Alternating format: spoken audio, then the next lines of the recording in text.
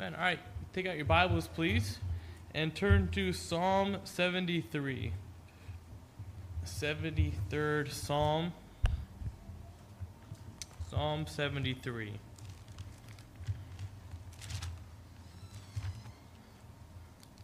It's been a little while since I've been here on a Wednesday night. I'm always next door, and so I gotta get used to the rhythm of things here, you know. Normally at this time we're playing some type of game, you know. So I gotta get in the spiritual mode now. So praise the Lord for the Wednesday night youth group. We had a good summer. So pray the Lord, pray that God will still work through the school year, and that boys and girls will come on Wednesday nights to hear the gospel, to kind of get away from school and all the worldly influences, to come together at least once a week, have a half hour we can fellowship together as Christians, and also preach the gospel. We talk about, things that are relative to teenagers. We spent the summer talking about the title of the series was Passing the Eye Test, talking about the fact of, you may try to look to impress other people with how you conduct yourself and what you wear, but how are you on the inside? What is your relationship with God? Are you passing the eye test with God? Because we know that God looks on the inside and man looks on the outside. So we spent time talking about that, and I pray the Lord touched our hearts with that. But continue to pray for our young people, our teenagers, our kids, and that God will work in all of our ministries here. But we're going to the 73rd Psalm. I love this. I love all the Psalms. This title of this Psalm is the Life Isn't Fair Psalm. This is a psalm of Asaph. Most times when we think of the Psalms, what comes to mind is this is the Psalm of David. David wrote Psalms, but David is not the author of this psalm. It should say in your Bibles a Psalm of Asaph right underneath Psalm 73. Let's go ahead and let's look at verse number 1 in your Bibles. The Bible says, "Truly God is good to Israel, even to such as are of a clean heart. But as for me, my feet were almost gone. My steps had well nigh slipped. For I was envious at the foolish when I saw the prosperity of the wicked. For there are no bands in their death, but their strength is firm. They are not in trouble as other men, neither are they plagued like other men." So Asaph here is giving us a little bit of his heart, kind of sharing with us what's going on in his life. And honestly, sometimes it just seems that life just is not fair, that things are not going the way that they should for us. And so how is it that the wicked seem to get all the breaks? And the people who serve the Lord, they seem to have so many more heartaches and so many more problems. And this psalm is an encouragement to the Christian to answer that question to us. So that's my goal tonight, is try to encourage you in this topic of being encouraged even though things may not be going the way we think it should go, and we think others are being blessed more than we are. So sometimes we can just come to the fact that life isn't fair. Look at Psalm 73, verse number 1. We see here, I want to put this sermon into several different aspects. And the first thing we see here is the dilemma. The Bible says, "Truly God is good to Israel, even to such as are of a clean heart." But here he goes. It says, "But as for me, my feet were almost gone. My steps had well nigh slipped. For I was envious at the foolish when I saw the prosperity of the wicked."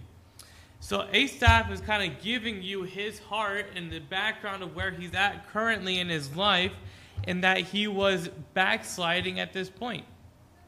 He almost left the right path in his life, which is God, which is the Word of God, the things of God. Why? Because he became envious of the foolish and angry at the prosperity of the wicked. So nothing seemed to happen to him except for the fact that he wasn't being blessed more than what he thought those around him were being blessed. And that can be a problem with us, right? Is that we look at other people in what they have, and then we can become envious that we don't have more. That we were only given X amount of money, and these people were blessed with this amount of money. Where I work in the town of Watchung, but where our main office is in the town of Westfield. And if you know the town of Westfield, it is a beautiful town. And it is filled with many, many beautiful homes, very nice. Everybody has landscaping. Everybody's house is just beautiful. In fact, my boss was looking at houses today, and he was showing me a house in Westfield for $7 million. And it was ginormous, had a tennis court, had a pool. And I'm just thinking, like, man, I wish I had that. I was lusting. I was envious that, man, I could just go in my backyard and play tennis if I wanted to. You see the beauty of the houses, and oftentimes we can become very jealous, right? And so the dilemma here is that he is backsliding in his Christian walk because of what he sees around him. The prosperity of the wicked is that sometimes it seems that God is just not being fair to us, right? That we're serving God, and we're coming to church, and we're giving to church, and we're doing A, B, and C, but we're not getting our return, right? So we're not getting what we think we should expect back from serving God. Here is what Asaph observed. Look at verse number 4. He says, "For there are no bands in their death, but their strength is firm." So he thinks that the wicked seems to get away with their sin. And according to verse number 4, he thinks that the wicked can just do as much wickedness or evil or sin as possible, and they're not going to be punished. That they get away with everything. And if you have kids, and you've probably seen your children fight and say, how do they get away with so-and-so and I get punished for it? And everybody likes to play the victim role, right? Well, everybody else gets so much, but then there's me. And that's what Asaph is thinking here, man. Everybody gets away with everything. And here I am. I get nothing. Verse number 5, "They are not in trouble as other men, neither are they plagued like other men." So he's saying here that the wicked do not face any trouble. They don't face any troubles and the plagues that other men have to face. I was talking to a coworker of mine, and he told me, I don't know how we got on the topic, but he starts talking to me about the fact that he said, Ethan, if I would win the lottery and I were to get $1 million, I would retire today. And I would never work again. And I'll be at this, my friend who I work with, he's about 30 years old. So he said all he needs is $1 million, and then he can retire because he'll live off, according to his mind, $50,000 a year. He has it all figured out, he thinks, right? And so I was trying to talk to him. He's like, sometimes the people with the most amount of money are some of the least happiest people. The people who have the most toys, right, are some of the least happy people. Why? Because they're not satisfied. I'm trying to explain this to him. And he goes, Ethan, I have to disagree with you. I think the people who have the most are the happiest people. As they can portray to be that way. They can seem that way, right, on TV, but you don't know what's going on in their heart. You don't know all the damage that's happened in their life and their private life and their home crumbling apart, the suicide rate that you see with Hollywood stars and actors and all the famous people that we know. We think of famous singers and actors and ruining their lives because of drugs and alcohol and overdosing, their marriage falling apart, and scandal after scandal after scandal. Why? Because they portray to be very happy out in public, but yet inside their home, everything is falling apart. And so we get to see a lot of that today because I think of the access to social media and having everything instantly and everybody having a camera. We get to see what a lot of these people really have to go through. So he is saying here that they don't face trouble, that the wicked don't face trouble. They don't face heartache. They don't face pain like other men face. Asaph is really going through it. And I think, and we'll get to the end of Asaph here and how his heart changes, but I think sometimes that we've been in this same spot, right? Where we can think that when trials and troubles all happen, and they seem to never just hit at once, right? It seems like it's just a plethora of things hit us all at once, all at the same time, and it's really wearing us down. And then the devil starts working on our mind and makes us think these thoughts. And Asaph here, he's just writing everything down that he's thinking. Verse number 6. Therefore, pride compasseth them about as a change. Violence covereth them as a garment. Their eyes stand out with fatness. They have more than heart could wish. So now he's saying the wicked, despite their pride, their violence, they seem healthy, they seem well fed, and they are in need of nothing. That is what he's saying. So they get away with everything. Verse number 8. They are corrupt and speak wickedly. Concerning oppression, they speak lawfully. They set their mouth against the heavens, and their tongue walketh through the earth. Therefore his people return hither, and waters of a full cup are wrung out to them. So the wicked speak wickedly, lawfully, blasphemy, yet their cup runs over with goods. So now he's just listing off their sins. And now he's just thinking about all the wrong that they do and that nothing's happening to them. And lastly, in verse number 11, he says, and they say, how doth God know? And their knowledge in the Most High, behold, these are the ungodly who prosper in the world. They increase in riches. So he's saying the wicked even openly mock God, yet they prosper and they increase in their riches, although they blaspheme God. So it's a very difficult thing, right? To look at other people, to look at the ungodly, and to think that, man, they get away with it. And that can become to challenge our faith. Just like what's happening to Asaph here, it can challenge our faith. And like I mentioned on Sunday morning, the devil loves to put thoughts into our hearts, into our minds. The devil likes to say, you know what? You've been given a bad deal serving God. You've been on the wrong side of things. You should just go back to the road. Remember Egypt. Remember the things that you had before, and now look what you have now.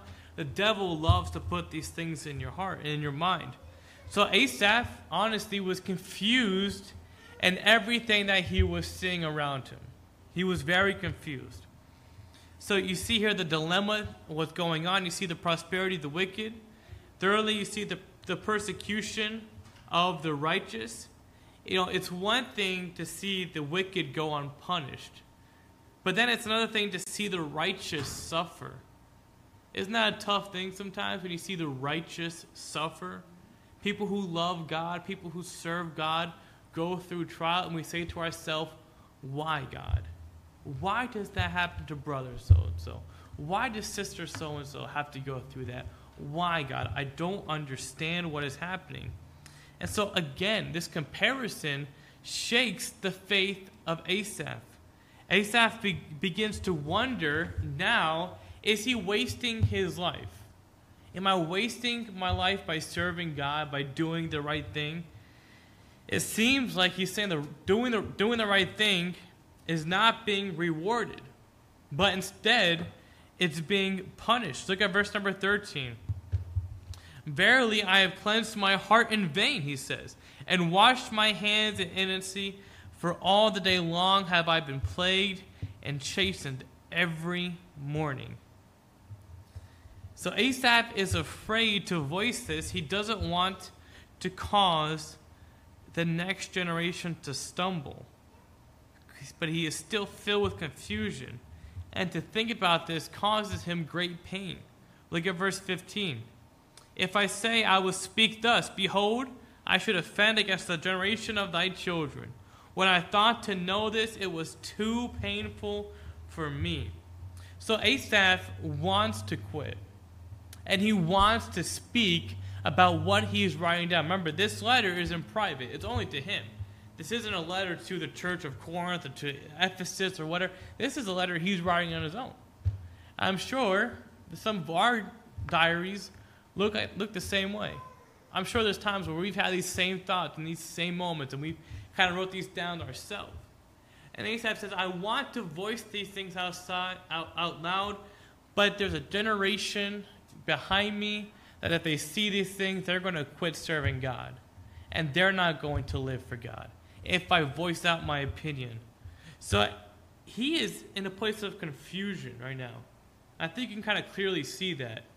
And who loves confusion is the devil. The devil loves to confuse you. God is not the author of confusion.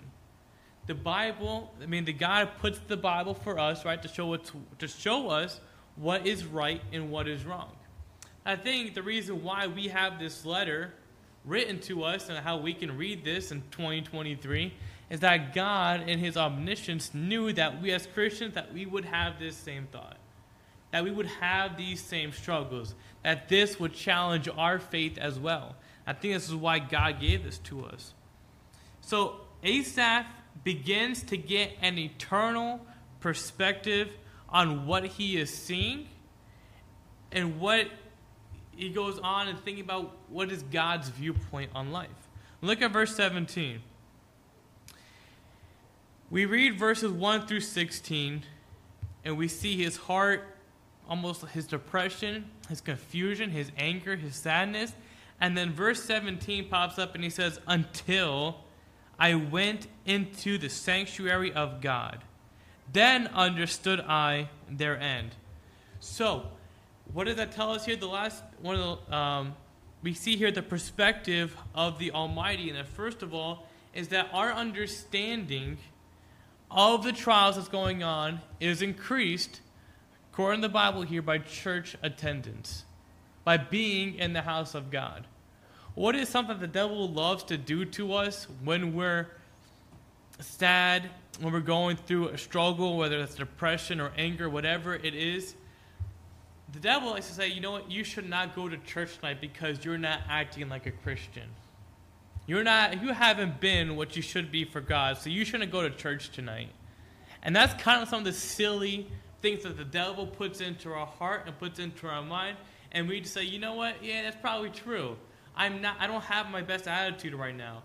I don't look as happy as I should. Or I have some anger inside of me. I just shouldn't go to church. And that's what the devil wants to do. Why? Because he knows that being in the house of God, hearing the word of God, and being with the people of God is going to help us. It's going to encourage us. It's going to help us understand, like Asaph is saying here, understand the trials of life. And that's what the Bible does. And that's what God's word does. And that's what the church does. That's why we have preaching. That's why this isn't a worship band the whole service. Why we preach the word of God. Because we understand what we're going through by the preaching of God's word. Verse number 18 says, surely thou didst set them in slippery places. Thou castest them down into destruction. So because he went into the sanctuary, God shows Asaph that the supposed outward prosperity of the wicked is just a facade. They face judgments that we don't readily see, that we don't get to see every single day, that they don't publicly show it. Some of the happiest people, sad to say, are some of the most miserable people. Some of the people who seem like their life's all put together, who are instructing other people to put their lives together, only to find out that their life is falling apart, that they are just putting on a facade. So you can't look at people at face value and say what their life is put together. You can't look at me and say, oh, Brother Ethan's life is put together. You can't even look at Pastor Matt and say, oh, Pastor Matt's life is put together. You don't know what somebody's going through. You don't know the struggle that people face every single day. And so we can try, I tell the teenagers, you got to have heroes, you got to have people you look up to, whether that's Pastor Matt or other heroes of the faith, and that's good. But ultimately, right, we're looking unto Jesus. And we're looking unto God to be the person that we're supposed to mimic, that we're supposed to be like. And so when we look at other people around us, don't fall under the false pretense that, man, everybody else is perfect. Everybody else has it good, and I got the wrong side. It's just a facade, 9 times out of 10. Verse number 19. The Bible says, how are they brought into desolation as in a moment? They are utterly consumed with terrors. as a dream when one awaketh, so, O Lord, when thou awakest, thou shalt despise their image. Now, God often delays judgment because of his great patience that he has and the mercy that he has for the ungodly. But God can also change the situation in a moment's time if he chooses to, right? Sometimes we look at other people and say, how did this person get to live to their 80, 90 years old, and they're a wicked individual?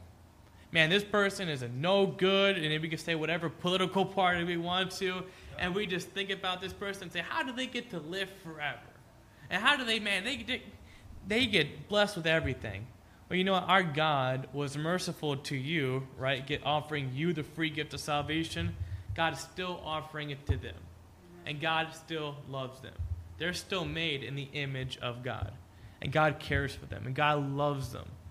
So we should never wish, right, for anybody, I wish that person would just drop dead. That's a terrible attitude to have as a Christian. We need to be praying for their salvation because that's the reason why they're still here.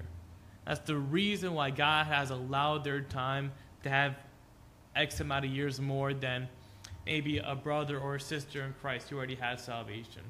We think about people in history, right, who are great Christians of God and they loved God, but their life was ended shortly, whether that was on the mission field or whether they were martyred for their faith.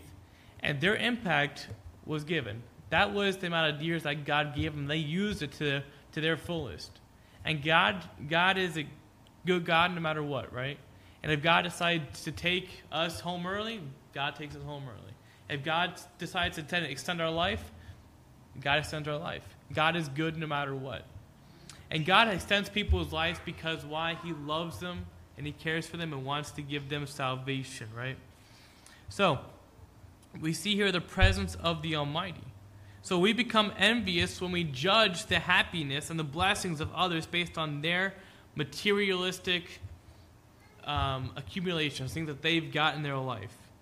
A man can have many, many riches, but yet never have what you and I have, which is the peace that passes all understanding, which is the joy unspeakable, and that is the inner peace, the inner joy, and most of all, what a lot of people struggle with is contentment. No one's ever content. Why? Because they gotta have more. They gotta have the latest. They can be content for such a short amount of time, and then the newest thing comes out. Well, Christian, for you and I, right? If we have Jesus, what else could we want? We have everything with Jesus Christ. We have the person who is full of riches, who is full of glory, who's full of blessings, and is full of mercy and grace. And if I have Jesus, I am in want of nothing. I have everything I need in Jesus Christ. Amen. So Asaph became pricked in his heart when he finally realized that he had the one thing they did not. Asaph had God. Asaph had God. He had God's presence, support, guidance, and one day he's going to have a home with God in heaven. And so the wicked had none of this. Let's look at verse 21 real quickly. It says, "Thus my heart was grieved, and I was pricked in my rein. So foolish was I, and ignorant. I was a beast before thee. And nevertheless, I am continually with thee. Thou hast holden me by my right hand. Thou shalt guide me with thy counsel, and afterward receive me to glory. Whom have I in heaven but thee? And there is none upon earth that I desire beside thee. My flesh and my heart faileth, but God is the strength of my heart and my portion forever." Amen. Man, David's really preaching here. Asaph's really preaching here, is he not? Man, God had to do a work in his heart. You know, it's a common emotion that God has put within all of us, and that's the emotion of sadness. And that's the moment of going through this great trial in his life. But there needs to be a time of realization that, man, God is still good. I think if you find yourself in a time of weakness, a time of questioning God, questioning his motives, I would strongly encourage you to get down a pen and a piece of paper and just write all your blessings and still feel if you're in want afterwards. Just write down the blessings of God that he's given you. I think that would change our mindset and do a complete 360 when we look at, man, all the blessings God has given us. But sometimes, man, Christian, we can just forget them. That we kind of put them on the back burner. I mean, how often do we go from point A to point B without even praising God for the safety that he has given us? How many times do we get through each day and we just forget to thank God for what he's given us today? The fact that you have a job or a family, whatever it is. Thank God for those things. And so there's the presence of the Almighty that he's feeling in his heart now. And so the dilemma is solved. We found out the dilemma at the beginning of the chapter, and now this dilemma in his life is being solved. Why? Because he has an eternal view upon his life instead of a temporal view. You got to look at things eternally, Christian. And so there are eternal rewards for the righteous.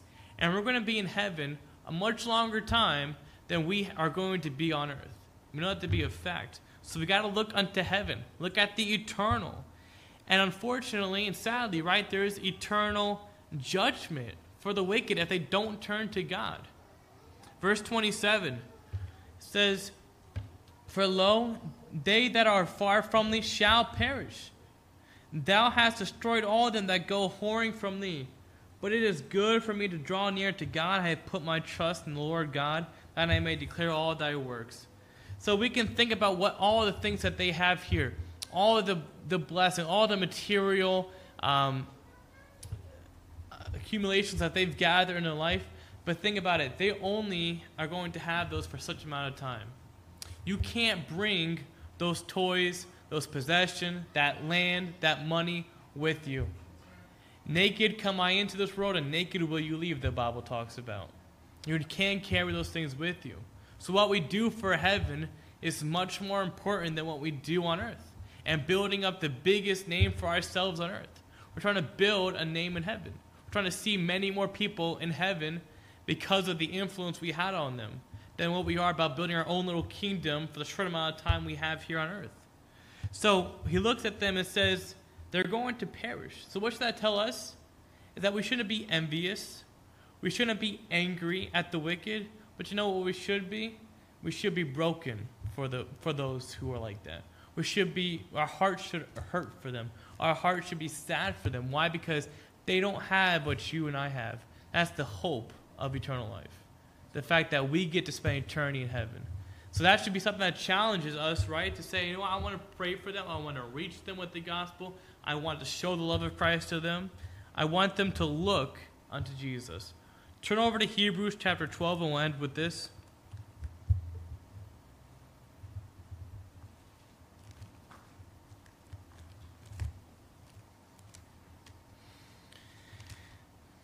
Hebrews chapter 12.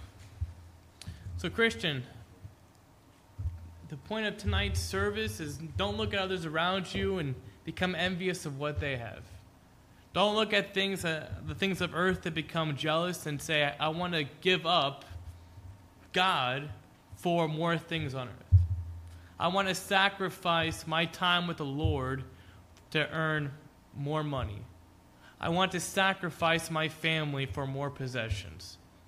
Look at the eternal things of life. Hebrews chapter 12, verse 1. Wherefore, seeing we are also compassed with so great a cloud of witnesses, let us lay aside every weight and the sin which does so easily beset us. Let us run with patience the race that is set before us. And here's what we have to do. Looking unto Jesus, the author, the finisher of our faith, who for the joy that was set before him endured the cross, despising the shame, and sat down at the right hand of the throne of God. So we are to let God take care of the wicked. God would do what he's got to do with the wicked. He is a righteous judge. And he will one day bring balance to the scales, even though right now it may seem like, hey, we're on the losing side. But we know how the story ends, right? We've read the book. We have the last chapter of the Bible. We know what's going to happen to Satan and the demons and everybody who doesn't accept Jesus Christ.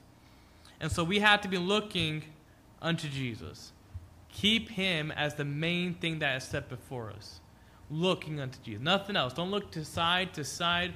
Don't look at other people's race. Don't look at other Christians and wish you were as far ahead of the race as they are. Look at yourself, looking at Jesus. You're running at your own pace. Look unto Jesus and nothing but him. There's going to be a lot of things that the devil is going to want to put in your life around you to distract you, to make you detour, to ruin and waste time in your life.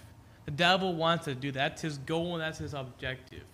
But the Bible says for us to pity, to be sad, to pray for those who are without Christ, and for us to look unto Jesus, to raise our families to live for God, that we would have a personal relationship with Jesus Christ, that we would not give up on the things of God, and that we wouldn't put the things of this world and the materialistic things above God.